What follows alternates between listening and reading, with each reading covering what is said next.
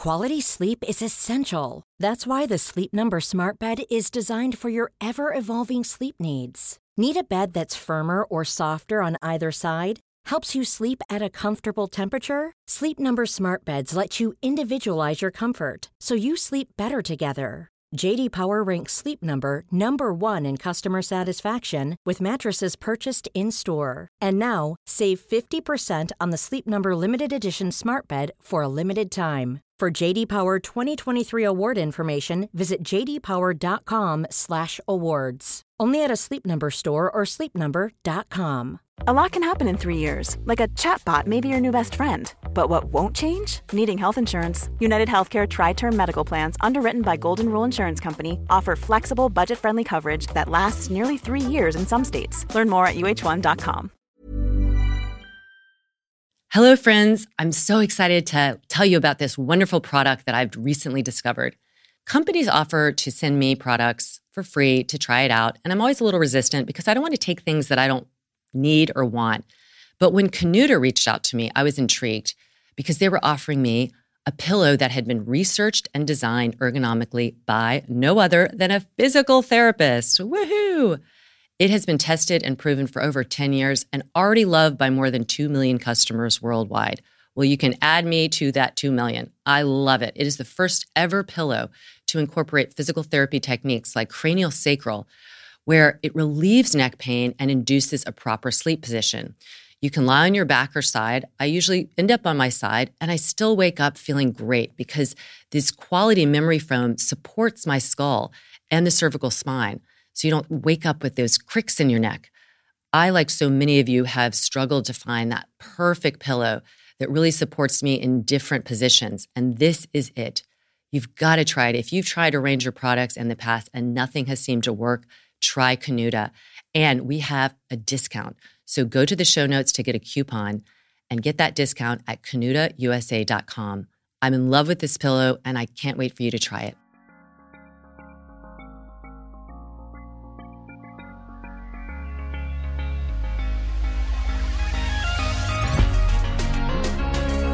Good movement, and welcome to Redefining Yoga, a lit yoga podcast, which is designed to investigate all aspects of the modern evolution of yoga from my background as a physical therapist and lover of movement. My mission is to help everyone find freedom through smarter and safer movement patterns, so together we can be uplifted, benefiting all beings. Welcome to Wednesday Q&A, where you ask the questions and we answer. We, meaning me and KB. Woo-hoo. KB is Kristen Williams, fabulous PT, lit senior teacher, and one of my best buddies. I love you. I love you. Welcome. Thank you. Hi, everybody. Hi, y'all. All right, we'll get started here. Julia Gerbig asks, even after mobilizing my stiff neck, I still have issues moving pain-free. Any suggestions? Oh, that's so stiff neck. Oh, I know. That's a great question, Julia, and you are not alone. Mobilizing isn't enough, and certainly just the neck. So I would look at other areas. How is your upper back moving? How is your pelvis? And then look at your life. Look at your day-to-day activities. I don't know what you do for a living, how you spend a lot of your time, but I think we see a lot of history show up in our body based on what we're doing throughout the day. So can you make little changes? Whether it's changing how your computer station's set up at work, switching the side of the bed you sleep on, being mindful of, if you are in business, that you aren't always, turning and looking at, today I was in a PA meeting, my first Parents Association meeting. But I was like, oh my God, first of all, I haven't been in a meeting in I don't even know how long. But, and I was finding myself, I was turning and looking this one direction. I was like, oh my gosh, Kristen. So I turned my chair. But, you don't necessarily always want to be straight on. We're doing this Zoom a lot. So is there a reason why your neck is hurting?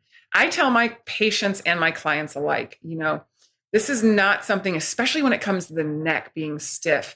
You can't just do it once a day. You can't just do it 3 times a week, especially. It's something that you need to be applying throughout your day. Whenever I have a stiff neck, I am moving it a lot. I'm mobilizing my upper back. Look to see, How is your posture? Is your neck always working with this forward head? Is it just the weight of the head increases dramatically? I mean, dramatically, the further it comes forward. With each 10 degrees, I can't think of the numbers off the top of my head, but you have this 10-pound head that ends up weighing, quote unquote, 60 pounds with the forward head. So, what work is your neck doing all day long? Where can you spread the work out throughout your body, whether it's getting that posture better, getting more mobility, strengthen your shoulder girdle to stabilize, how are you carrying backpacks? If you have young kids, car seats, you always carry the kid on the same side of your back. There's a lot of things when it comes to the neck that I find we need to look at what you're doing all day, what's your posture, and how can we take strain off of it so it's not held in that rigid position all the time. What else do you have to add to that, Laura? Everything you said, you have to look at everything. And here's the thing, your neck is the most mobile segment of your spine. So if it's stiff, what does that tell you? That tells you that there's an imbalance. There's an imbalance in how it's being held, how, to KB's point, how you're looking. Like there's an imbalance that creates that stiff feeling because ultimately it's incredibly mobile. If the skull is balanced on the cervical spine nicely and delightfully, we wouldn't have, you'd probably see a ton of kids. They don't have any neck issues. When do they start getting it? It's when we start doing these habitual things. So, I'm a PT, I'm hugely observant, and I'll be in the middle of looking at my phone going, Laura, what are you doing? Like literally, I'll say it to myself, like, what are you doing? Like I can feel the strain on my neck. And I know better, and I'm examining myself, and I'm even saying it. So you have to just really become that observer and pick the phone up, pick your skull up, move it back in space. To Kristen's point, don't just look at the neck, look below, look at how the thoracic spine is. Because if your shoulders are rounded forward, you don't have a lot, your neck is always going to be tugged on because it's sharing these connections to the scapula, to the humeral head, to the clavicle. And so you have to look at the whole thing. Let's just be honest. This is a lifelong pursuit. It's not like, oh, what am I going to do with my stiff neck? You're just going to be working on it every single day. You're going to think, you know what? I'm waking up. It hurts more than it did during the day. Let me look at the pillow I'm sleeping on. It hurts more at the end of the day. Let me look at what I was doing in the mid-afternoon. Like you're just going to become your own little, it really is an experiment. That's what I think life is about. It's kind of like our mental health, our emotional health, that this is our neck health. We're never going to get it. We're going to pay attention because it matters. And if it's staying stiff to the point, it probably means you haven't been paying attention enough. Even if you just started mobilizing it, or maybe even if you're mobilizing it, regularly, you're not there yet. You got to really balance it out and not just do the neck as well. So there's a lot to be said but I think the biggest thing is just to realize like we need to pay attention all the time, because half the time, even if we think we are, we're not. So it's like we really have to pay attention. And those habits, like KB was saying, like are you always looking in this direction, always turning in that direction? Like my husband and I will be talking, and I noticed this happened like just a couple weeks ago. Like I was always like this, and I said, "You need to move." Like move in line with me, because we were like sitting on the couch and I was in a position where I couldn't stretch. Anyway, so I was like, you need to move because you're making me turn like that all the time. And so, those little things, they just add up. So I think just think of it as part of your health package. The more we pay attention, we're improving it. So it's not something that we're just going to ever take the gas off of. No, I love that. That's so true. All right, on to the next one here from our friend Julie Glick. She says, good movement, which I love that, by the way. I have a short personal question for the Wednesday Q&A. Whenever I am sitting in the driver's seat of my car or on an airplane seat, the headrest hits the back of my skull in such a way that it puts me right into forward head. I'm doing my best to engage my core and maintain triple S so I don't look and feel like a kyphotic vulture. But it's a real problem for those of us who are of short stature. Suggestions, please. Thank you from my head down to my sacrum. You want to start? Well, Julie, we love you. And from two tall-ish women, I'm almost 5'9", KB's what, 5'11"? Yeah. Yeah, so we definitely can't relate. So I think like what you're doing, the best you can is try and, adapt your environment to help you out. I've had a lot of people take their car seat headrest away, just take it away completely, because a lot of times, unless you have a really fancy model or something, and even some of them, it's just only going to kind of accommodate a certain body frame. And if you take it away and then use something else, like you could people have taken their own like foam kind of pillows and stuck it here. And, it has your scapula, you can still get them. You just, and you might not even need a headrest, by the way. I like the headrest because it does kind of help give me feedback, but don't feel like you have to be stuck with the headrest that the car comes with. That would be my first suggestion. On the plane, I know you're probably not on the plane as much. And on the plane, it's just like, you just do your best, because I don't think anybody's comfortable on a plane. It's especially now with the way the seats are made. So if you're traveling a lot, God bless you, because in terms of, plane travel, it is tough. It is tough. It is tough on the body. So I wouldn't worry about the plane so much. Just get something that you can kind of lean back into and help yourself out. The big thing I would say, and then I would turn it over to my wonderful co-host, is watch what your feet are doing. Like for short people, I think the bigger issue, not bigger, but just as big of an issue, is if the ground is too far away and you're on a certain size seat and you're kind of dangling off. And I think that's really what propels your pelvis forward, gets you off that plumb line. And so you can get yourself on a lower chair or get something under your feet, because people at work, I've actually done some ergonomic stuff longer ago. It's been about 3 years with some shorter people, and they really needed, even the little high-low chair wasn't quite enough. We just put books under there because their legs were they were scooching out so much that everything was tipping forward to get the feet down. So get your feet at a good height that you can feel the grounding, and then support your pelvis and then spine. Anything else you want to add to that? Yeah, I think the beauty of cars nowadays is they do have, a lot of times the seat itself raises and lowers. So knowing how petite Julie is, if it's just a matter of 2 inches, if you can lower your seat 2 inches, but then sit on a 2-inch cushion, that's going to raise your butt relative to the actual size of the seat, so it won't mess up where your feet are on the pedals. To your point, Laura, like that matters too. You need to adjust your feet so you can reach the pedals. Are you reaching too far? So then you're rounding in there's a lot of with that adjustment of not only the head, but also the feet. Or can you put a pillow behind your back, which rather than getting rid of having to get rid of it, if yours can't be removed, there's also the safety issue of, heaven forbid, you're in the whole point of the headrest is for if you're in a car wreck, so you don't, slam your head back. So, but if you can get, just an inch forward, so then you can actively draw your head back in space. I find this being tall. I love a ponytail. If I'm traveling, I drop my ponytail down to a low so I can pull my head back in space, because if the ponytail gets in the way, I find I hit the headrest, but it's like, there that is. So in the same way that I have something here pushing me forward, can you get something here drawing your body forward, and then you can scoot your chair back if you need to, that then you can actively find your posture without that thing hitting you. Her headrest is almost acting like my ponytail. Yes. I like that idea better than the headrest. I really forgot about the safety aspect, so just ignore me on that. I like the idea of putting something that brings you forward so that your head then goes back. And maybe even with the headrest, if it still feels uncomfortable, putting something there that can buffer that discomfort a little bit.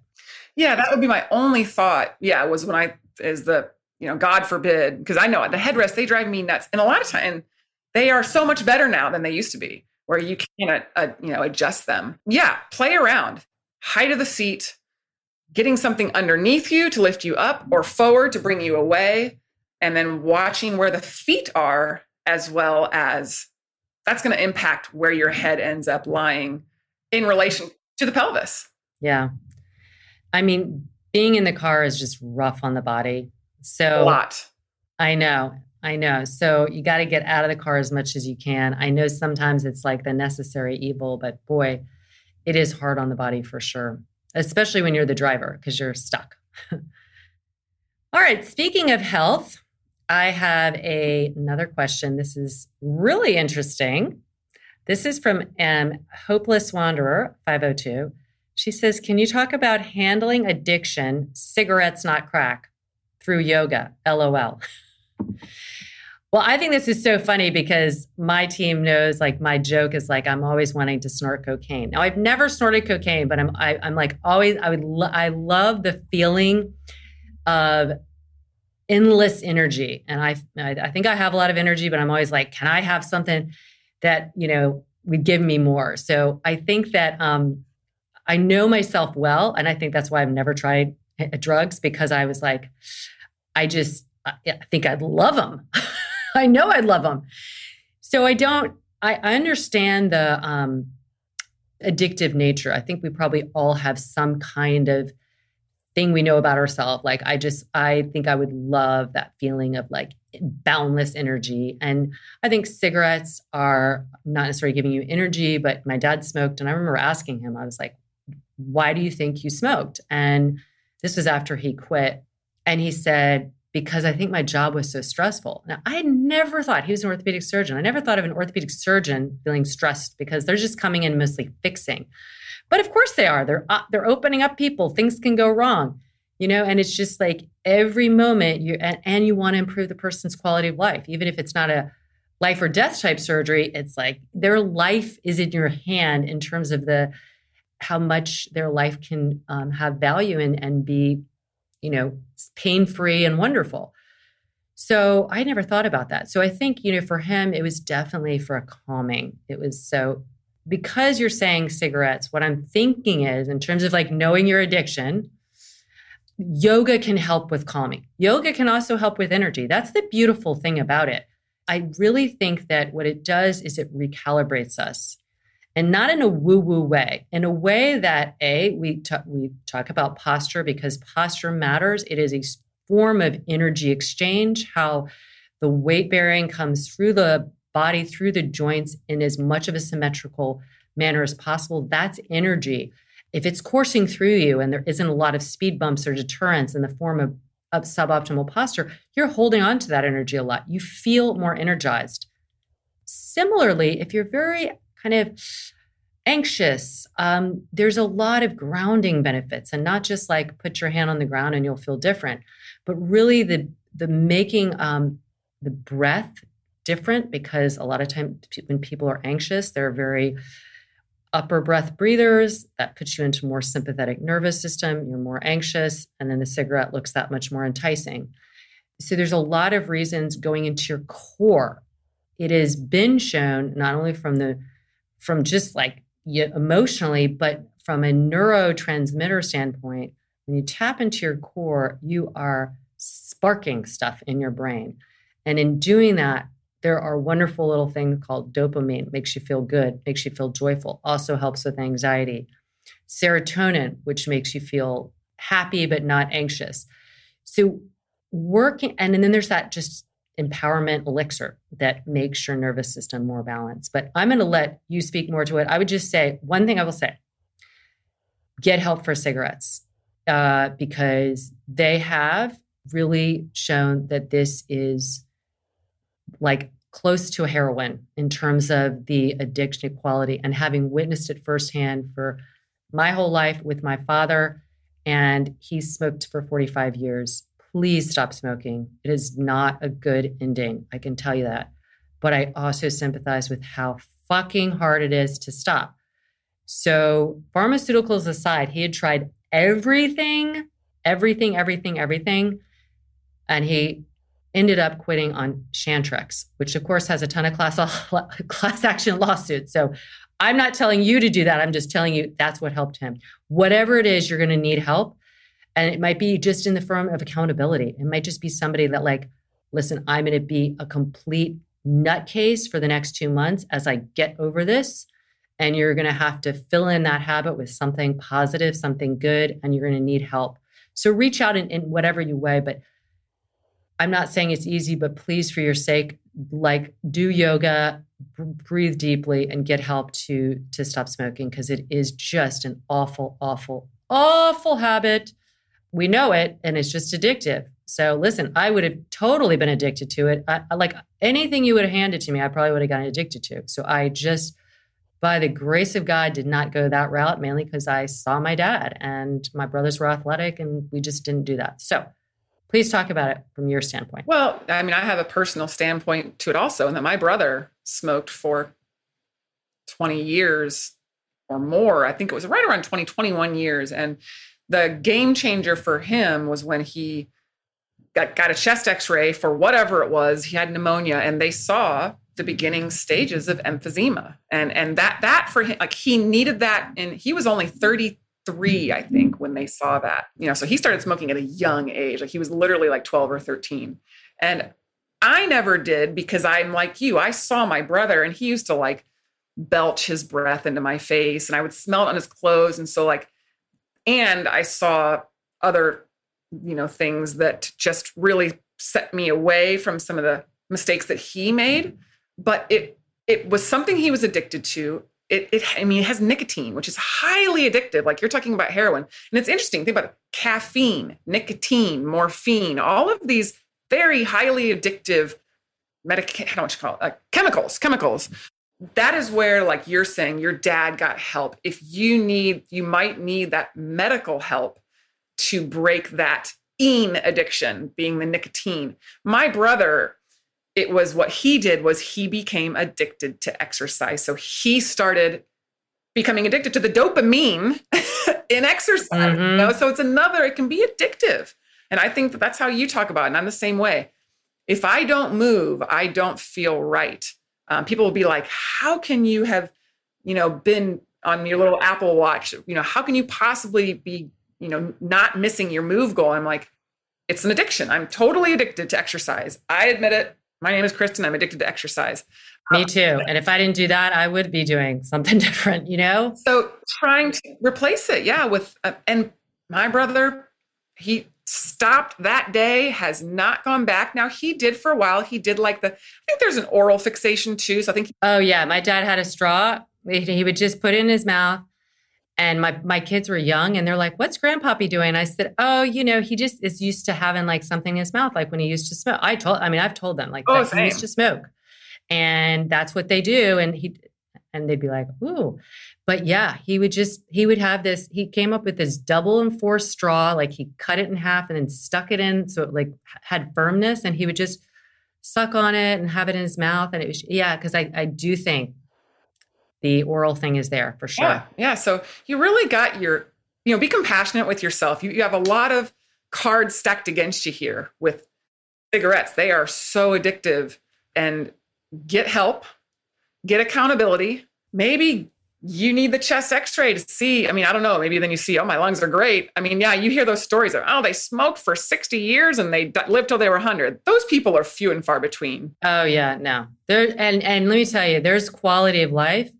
And there's quality of life as a smoker, and everybody's going to decline when you're a smoker. It does. If your brother had a 30-something, my dad didn't get emphysema until he was in his mid-60s, and he lived to 79, but it was not, he was cognitively there, but he was limited on what he could do. And everything else about him was healthy. But like, if you don't have your lungs working, you're not moving much. You're not enjoying life. It sucks. You're going to get infections. And it sounds like you want to break this. So we're pulling for you. Yoga can help, but it might not be enough. I think this is maybe an inspiring story for you, in that I work with a client who I've worked with for the last 4 or 5 years privately. And she has a lung disease it was not brought on by smoking, or it was actually brought on, believe it, by a SARS virus.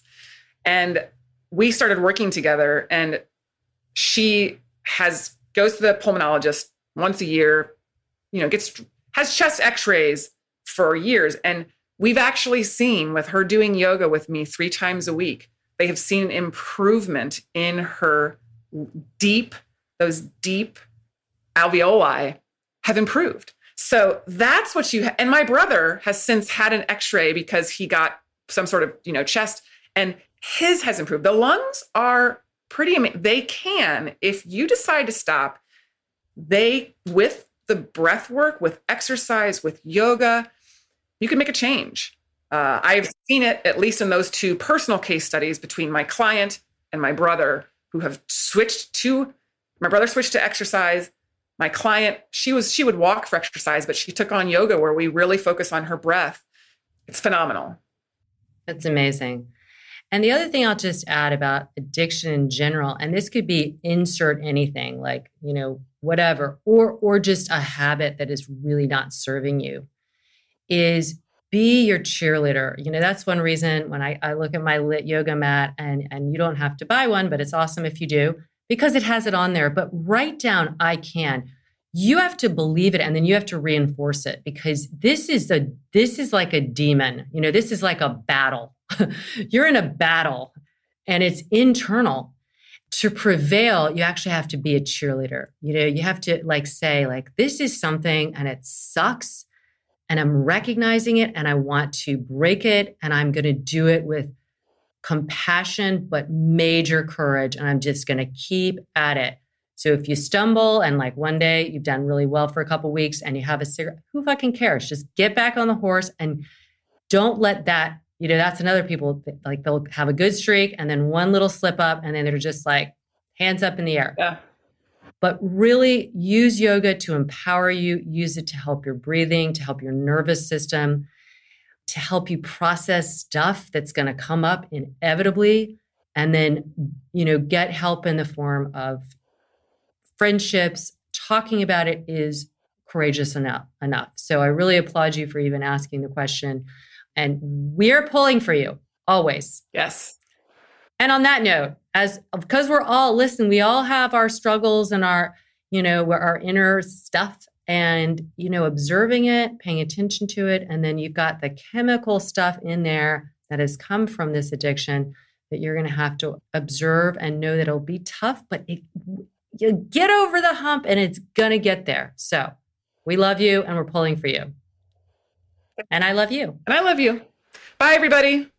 Bye, everybody. Write us with any wonderful questions. As you see, it doesn't have to be completely body related. We don't have the answers. We'll just give you our ideas and our kind of opinions, and that's all they are. So if you have any ideas for anybody today, you can always write us at support@lityoga.com.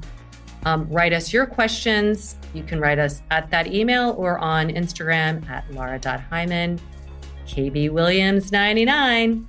And again, we are pulling for you.